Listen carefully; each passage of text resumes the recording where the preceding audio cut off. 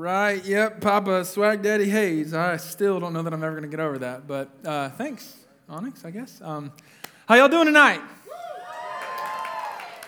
I was just louder than you. That's a problem. I don't care if I have a mic. There's 200 of you. How y'all doing tonight? Good. Makes me feel better about myself. That's good. Okay, so glad you're here. We are in the second week, the final week of this series called Seasons, as we're looking at the seasons of the soul. And so last week we started it, and we're going to jump right in as a little bit of a recap so you can understand what in the world I mean. Now, when I say seasons, what I mean is, let's see if I can do it again. Not as good, but it's okay. There are 4 seasons, is that right? Did like 10 of you go to school? Okay, there are 4 seasons, right? Good.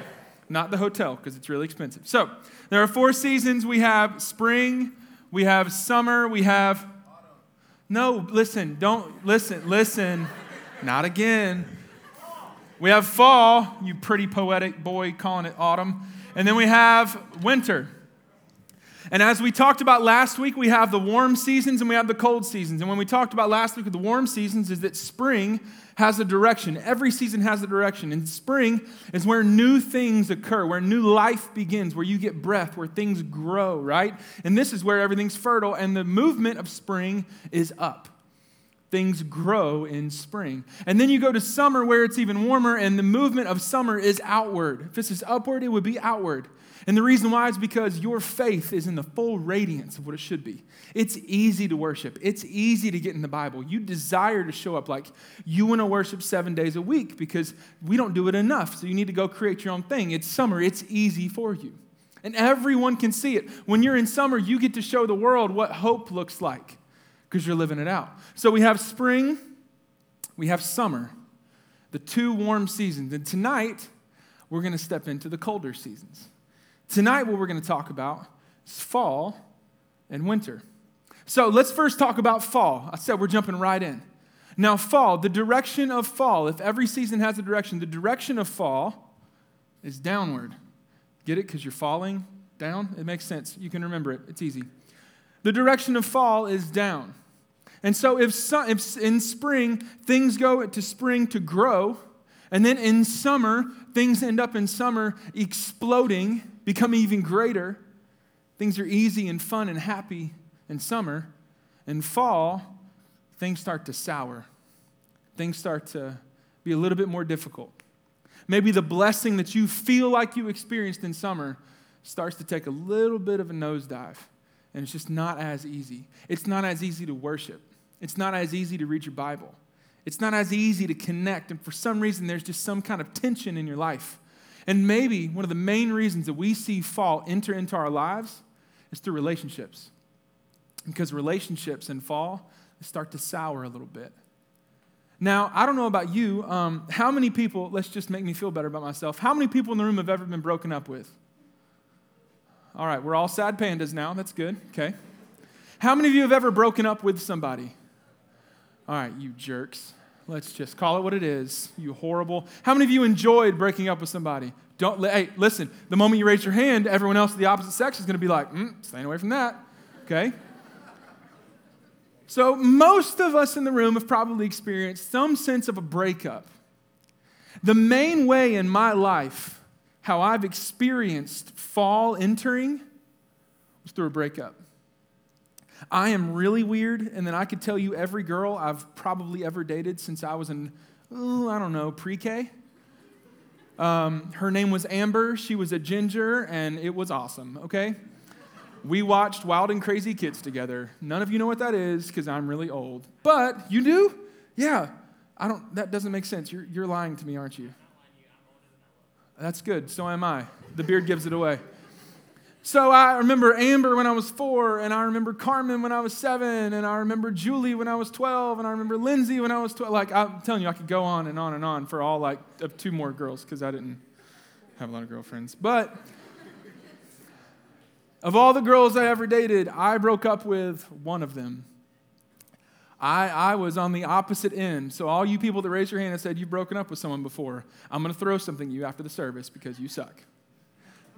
But in all reality, whenever I was broken up with, what would happen for me, and what I want you to hear is, in my immaturity, I would internalize it and I would become an emotional wreck. And I'd totally freak out and try to figure out some way to fix the problem or make the girl like me again. Or if I figured out she wasn't going to like me again because she's dumb, then I'm going to go find someone else to like me.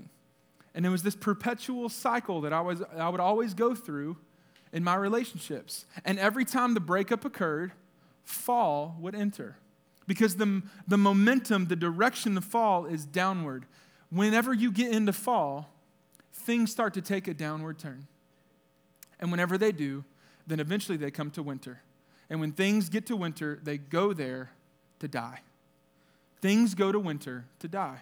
The leaves have fully fallen off the trees. It is cold.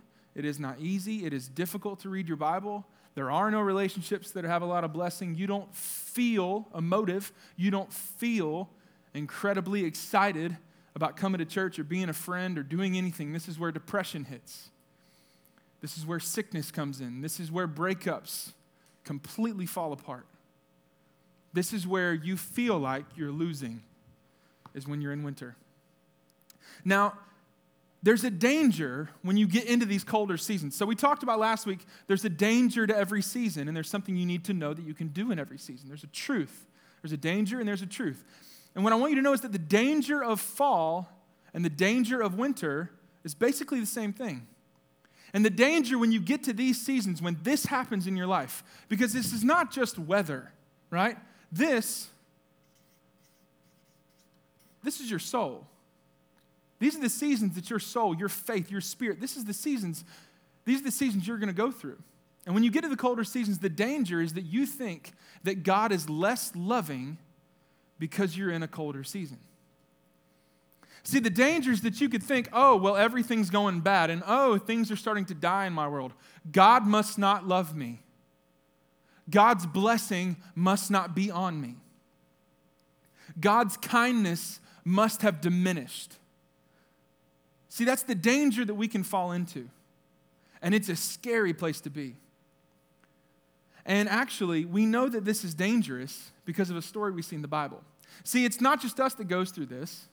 We see the exact same things happening in the Bible. In the first place, not the first, that would be a lie. One of the first places that we see this happen is in the New Testament in the book of Matthew with a guy named Peter. How many of you ever heard of Peter before? Peter, he was the man. He was the rock that Jesus built the church upon. And Peter went through the seasons. And so what I want us to do is I want us to take a look in Matthew chapter 16 to get a grasp of what Peter went through and how he shows us what fall and winter look like and the danger of those. They're going to put it up on the screen as I read it. You can follow along with the Bible under your chair or your own Bible if you want to. But they're also going to put it on the screen. And we're going to go Matthew chapter 16. It's the first book of the New Testament, starting in verse 13. Right where it says, Peter confesses Jesus as the Christ, and a lot of them at the top. Starting in verse 13, it says, Now when Jesus came into the district of Caesarea Philippi, he asked his disciples, Who do people say that the Son of Man, that Jesus, is? And they said, Some say John the Baptist, others say Elisha, and others Jeremiah or one of the prophets. He said to them, But who do you say that I am? And Simon Peter replied, You are the Christ, the Son of the living God. And Jesus answered him, Blessed are you, Simon Bar-Jonah. That means Simon, son of Jonah. For flesh and blood has not revealed this to you, but my Father who is in heaven. And I tell you, you are Peter, and on this rock I will build my church, and the gates of hell shall not prevail against it. I will give you the keys of the kingdom of heaven, and whatever you bind on earth shall be bound in heaven, and whatever you loose on earth shall be loosed in heaven. Peter, guess what? I'm going to do something crazy, and it's going to start with you. You know what that is to me? When Jesus says, I'm going to do something through you, and it's going to be incredible, that's summer if I've ever heard of it before. Hey, guess what? It's all on you, homeboy. And I'm with you, and it's going to happen. That's an incredible blessing. That's summer. It's outward. Everything's going to be built on this guy named Peter. It's an incredible blessing, an incredible promise, an incredible picture of what summer is. But keep going. Verse 20. Then he strictly charged the disciples to tell no one that he was the Christ. 21. From that time, Jesus began to show his disciples that he must go to Jerusalem and suffer many things from the elders and chief priests and scribes, and be killed, and on the third day be raised. And Peter, the guy that he just said, you're super blessed, I'm going to build everything on you, you're my rock. And Peter took him aside and began to rebuke him. Okay, that's your first mistake. Like, you're going to rebuke Jesus? Really, Peter? Really, Peter? This isn't really what you should do. But he thinks he's going to rebuke him. So he says, Jesus, come here. You must be confused. You're the king. You're here. We've been waiting on you for, thousands of years. You're going to die? No. You must be mistaken. Like sorry, you're wrong.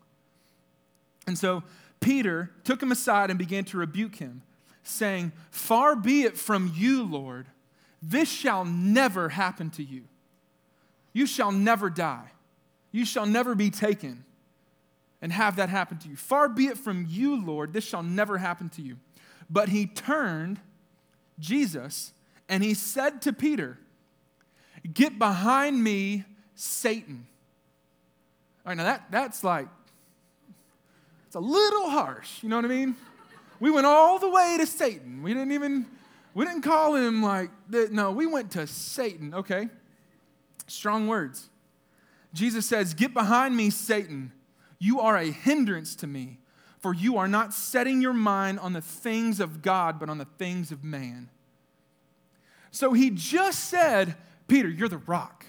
I'm going to build all this on you. And 2 verses later, he said, Peter, you're Satan.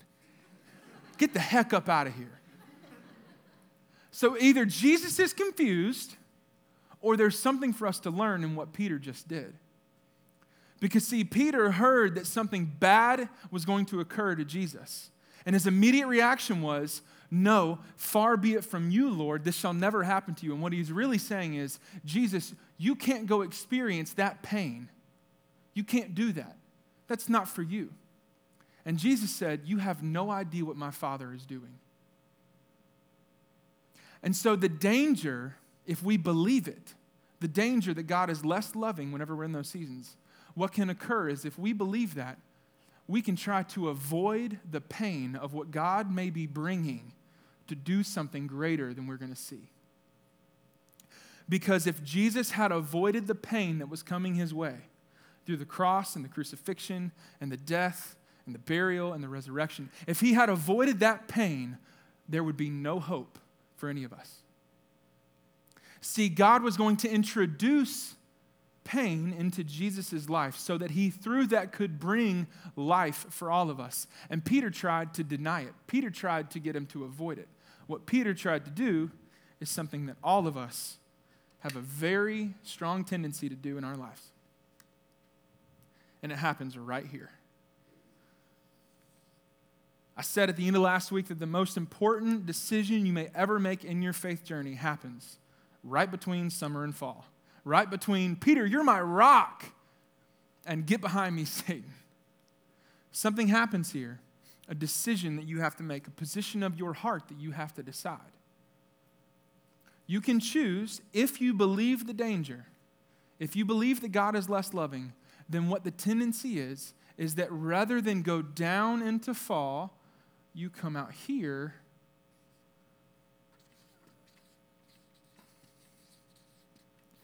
to escape it. Rather than go with God into fall, you come out here and you try to escape it. This is what it really looks like. Turn the page, but leave the one I need down, okay? Another way to view this escaping fall, is like this.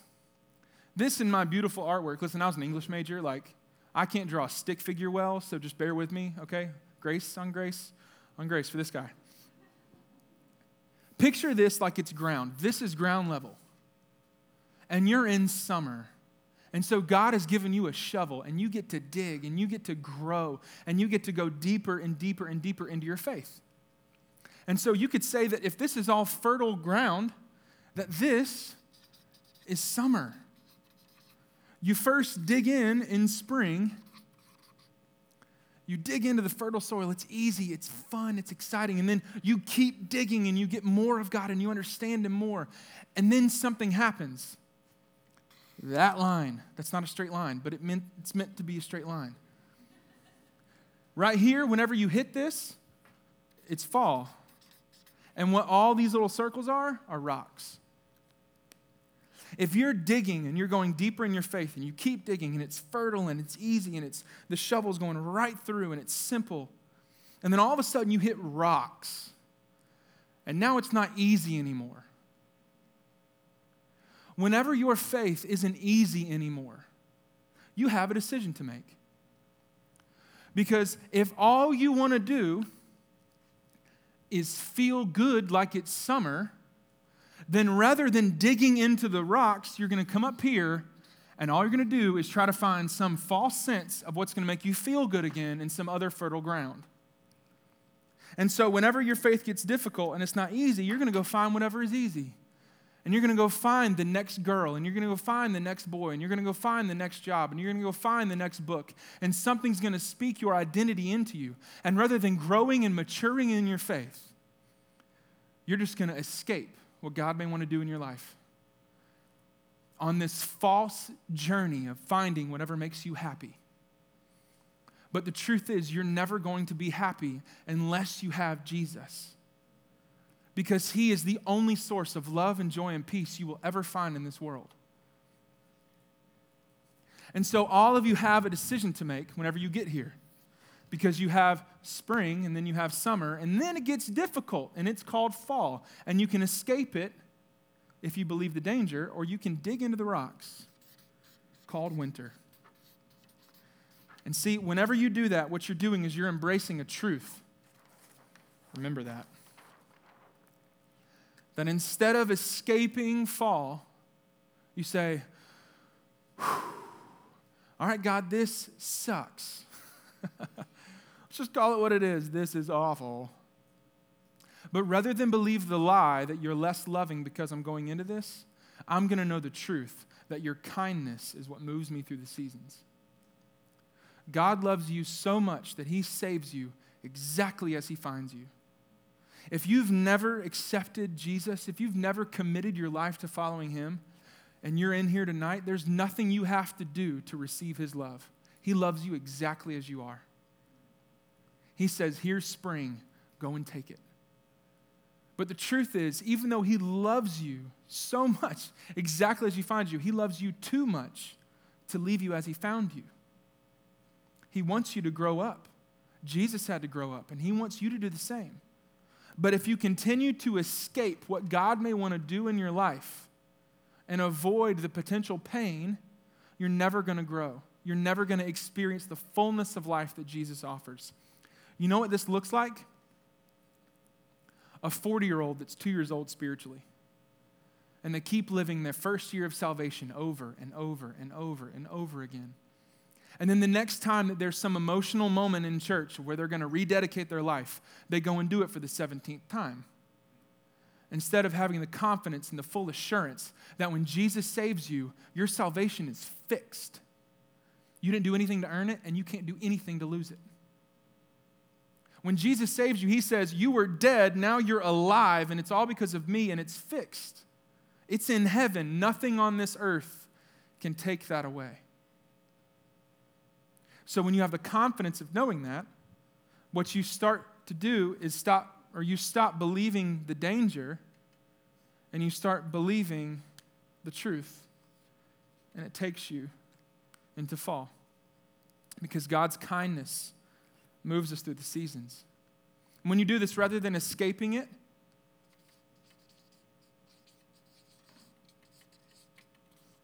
you embrace it. If I was shorter, I would write like level, but I'm not going to do that. Instead of escaping fall, you start to embrace it. And you say, okay, God, I know this isn't going to be fun, but I know it's best because I know you want to grow me up. I know that you love me so much you saved me exactly as you find me, but I know you love me too much to leave me as you found me.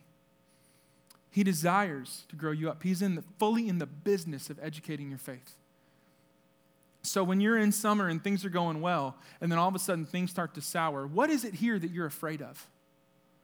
What is it about fall that we're afraid of? See, I would say that we're afraid of pain. We're afraid of failing. We're afraid of losing. We're afraid of missing out on something. And that fear paralyzes us from the greater life that God would offer. And in order to have that, you have to embrace the seasons. And once you start to do this, you start to figure out what I did. See, I told you that perpetually the same thing would happen whenever I got broken up with by Amber when I was 4 and by Carmen when I was 7, for Daniel Eduato, and for, I'm not bitter, it's cool, and for Isley when I was 12 by Julie, and by for Nick by Danielle, and I'm not bitter, it's facts.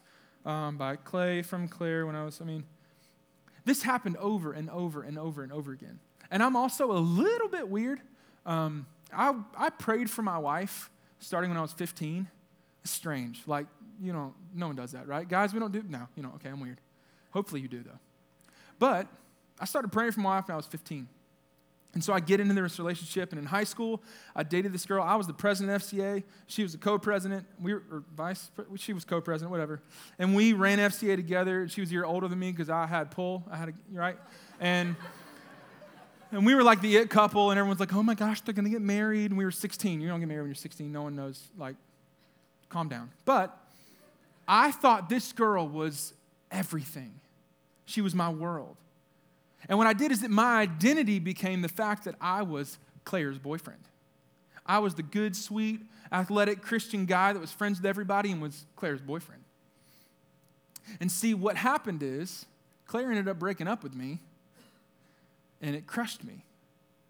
And I went through this cycle of trying to fix it and grab and reach and figure out how to get that back, that feeling of my identity.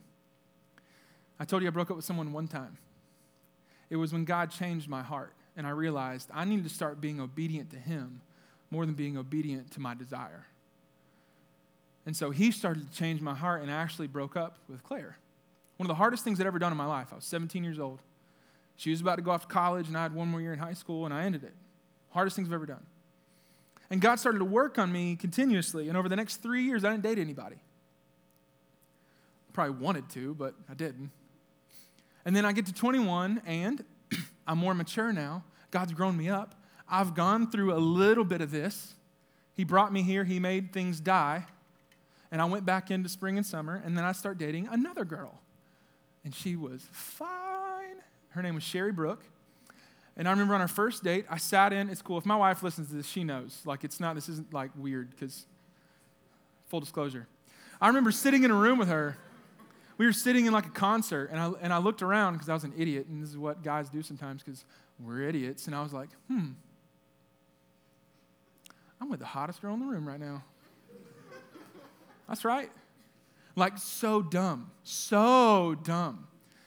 So we date for 3 months, which is forever, right? Hard pass. But in my head, it was forever.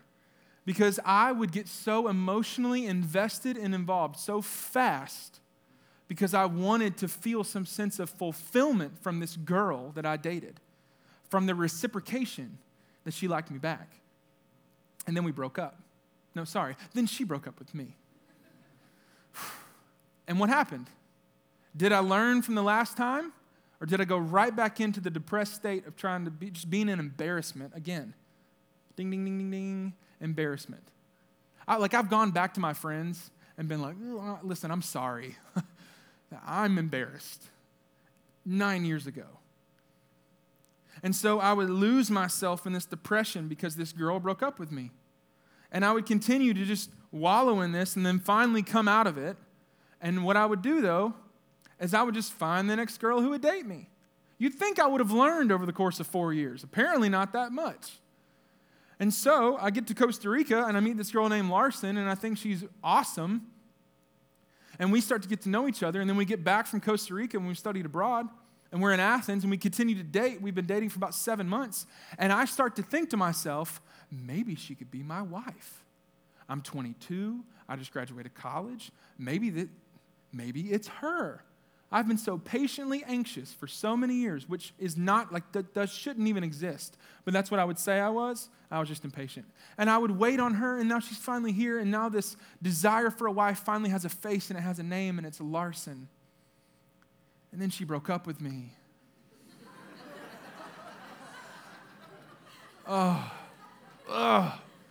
It's the worst.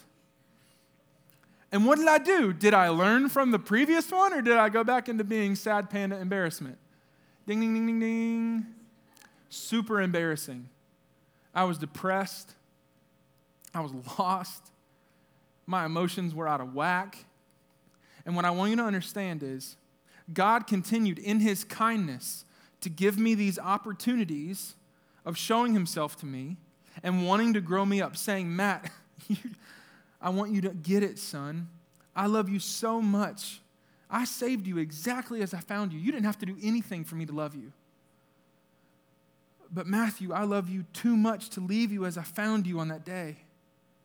I want you to have the fullness of life within me. But Matt, something is cursed within you, and it's killing you. Matt, you want a wife more than you want me. And that's idolatry. And it's a sin. And I don't want you to sin. I would rather give you the pain of crucifying that within you than allow you to live with the pain of that curse. This is why I keep letting it happen. I want you to learn. I want you to see it. For the first time in my life, I stopped trying to escape what God was doing in my world, and I embraced it. And I let him teach me, and I let him grow me, and I let him mold me. And I understood that even if it's painful and it's hard and it's difficult and it's cold, God is not less loving. God is even more loving because he's willing to take me through it. I wouldn't be here and who I am today if I'd have continued in that pattern. There's no way I'd be here doing this, speaking to you, telling you about Jesus and the fact that he loves you. And it's because of his loving kindness that he moves you through the seasons. And so what happened is I started to realize God is my portion, not a wife. If I lost everything and only had God, I'd be okay. Now I have a wife, and her name is Larson. Not by my doing. I thought I'd never talk to her again. But in God's kindness, for whatever reason, in my story, not that it's yours, in my story, he ended up bringing us back together about 6 months after we broke up. And now we're married, and we have 3 kids, and he's writing a beautiful story within our family. None of it would have happened had I not embraced fall and winter. Had I not said, God, I want to grow up. I'm tired of acting in the same way I did when I was 17. I want to be a man. And that's the offer that you have. But you want to know why God does that? He does it because of his kindness. But here's how we know that it's because of his kindness. Because he did it. See, the only reason why you can ever find spring is because of Jesus. This is the only reason you can ever have this, is Jesus. Because God loves you so much that he sent his son to earth to die for you. See, Jesus went through the seasons. Jesus went through spring and summer, and then he went through fall. Because he had friends. His relationship soured. He had 12 friends, his disciples, his apostles, his homeboys that he hung out with all the time and he just had dinner with the night before. And then 3 to 6 hours later, one of the people that was at dinner with him, that he washed his feet, that he loved on him with, betrayed him and gave him up. The relationship soured. Things started to get bad. And they arrested Jesus. And they took him before the high priest, and they took him before the governor, and they took him before this court, and they found him guilty. And then they end up leading him into this place, standing in front of 600 of the Roman guards, and they beat him with a whip many times. They scourged him, is the word used in my Bible. And he went through that pain, the pain of finding fall. He embraced it rather than escape it. Because see, in the garden, he had a moment where he wanted to escape it. He said, God, if there's any way, take this cup from me. Nevertheless, not what I want, but what you want. I'm willing to embrace this pain because of the greater good of what you're going to do through it. So, Peter, don't try to stop this of what God's going to do, because if you do, you're just like Satan, who wants to steal and kill and destroy the good that God wants to do in your life. And he could have never done it had it actually not happened with Jesus. So Jesus went through fall, and then he went into winter because he was nailed to a cross and crucified, and he died. The Son of God, man in God form, died. And when he did, he found winter, because things go to winter to die. So if you want to know why we have hope, it's because of Jesus. Because the good news in the gospel, if you've never heard it, is that Jesus didn't stay in winter. He didn't stay in that grave. He didn't stay dead. Jesus rose again. Jesus defeated death, stole the keys from death, and resurrected himself back to life. And he says, here's what I want you to know. I went through all that for you. You're all cursed, every one of us, because we're born human. We're born into this world. We're born into sin. We're born into death, far from God, separated from the Creator that loves us. Because of our sin, we can't be in his presence. And so Jesus said, here's what I'll do. I'll come to earth. I'll live a perfect life. I'll become a sacrifice. And all the curse that they have, you can put it on me, and I'll become their curse. And I'll take their death. So that if they physically die, if they believe in me, they will never eternally die. Because when you stand before God and you're being judged for everything you've done in life, instead of God sitting there saying, you did this and this and this and this and this, and you are filled with sin, you far be it from me. You can't be in my presence. Instead of that happening, when you trust and you believe in Jesus, he says, no, heaven is theirs, because rather than looking at you, they look at him. God looks straight at Jesus instead of looking at you, and he says, all I see is Jesus, and Jesus is perfect, and Jesus is clean, and Jesus is his hope. So if you feel like you are lost tonight, there's hope. There is life. There is heaven right now that you can find, and it's in Jesus. And if you've experienced a sense of the colder seasons, the hard reality is that for a lot of you, it might just be your emotional immaturity. You might be bringing yourself here with really dumb, bad decisions, with immaturity. But there are some of you in this room that you followed Jesus. You've given your life to Jesus. You've believed in him. You've trusted in him. You know he's the Son of God. And you put all your faith in him. And God's bringing you through these seasons. Out of his kindness. God moves us through the seasons because of his kindness. And as he's doing this, what you need to know is there's hope. Spring is on the horizon. Jesus didn't stay in winter forever. Lamentations 3 says, if he brings grief, he will surely bring compassion. The dawn will come. It will not stay winter forever.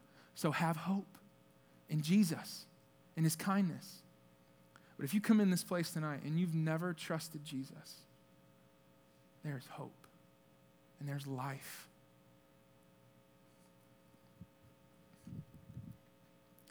But you're never going to find it unless you have Jesus. Without Jesus, you're going to stay in winter forever, spiritually. Things go to winter to die. And you're going to die eternally without him. Because only he could get back to spring. Only he can create life. Only he can breathe new into you and breathe life into your bones. So he is our hope. All of us are in one of those three groups. Maybe you're in spring and summer. I hope you are. And if you are, it's about to be Thanksgiving. That's a big reason to be thankful. Because God's given you life and he's taken you there. But some of you need to start embracing the colder seasons. And some of you in this place, you need to embrace Jesus. So I don't know where you walked into this place tonight. I don't know where your spiritual heart is, where your stance is. But I know that some of you are far from God. And maybe you walked in here never hearing the truth of the gospel before. That God is kind, and that he loves you, that he's for you, that he desires you, and that all you have to do is believe in him. There's nothing you can go do to get clean and then come to God. You come to God and he'll make you clean. It's called grace, and it's yours. and it's yours because of the work of Jesus. So, I want to give you an opportunity to respond to Jesus, to respond to that offer. For some of you in this room to say, you know what, I'm tired of living this way.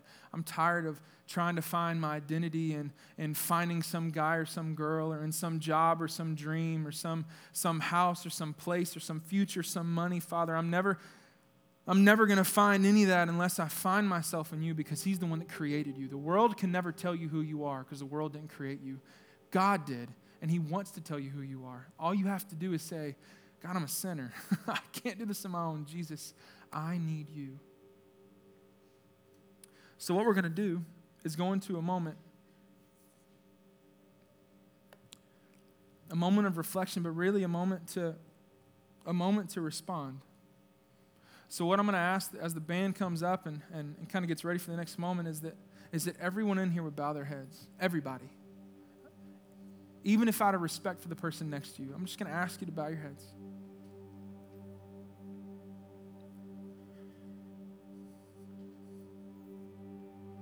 Because see, the truth is we don't have to be stuck in winter. We don't have to be stuck in the bad seasons of life. We don't have to be stuck in the searching and the wanting and the wondering. We can choose life. We can choose hope by choosing Jesus. And it doesn't matter your knowledge of Jesus. It doesn't matter what you've done in your past. It doesn't matter what you did an hour ago. All that matters is that right now, the Holy Spirit is speaking to some of you, inviting you in, knocking on the door, saying, all you got to do is open it. I'm going to do the work. Stop trying so hard and let me help. Let me give you life. It's the easiest decision you'll ever make because none of it revolves and depends upon you.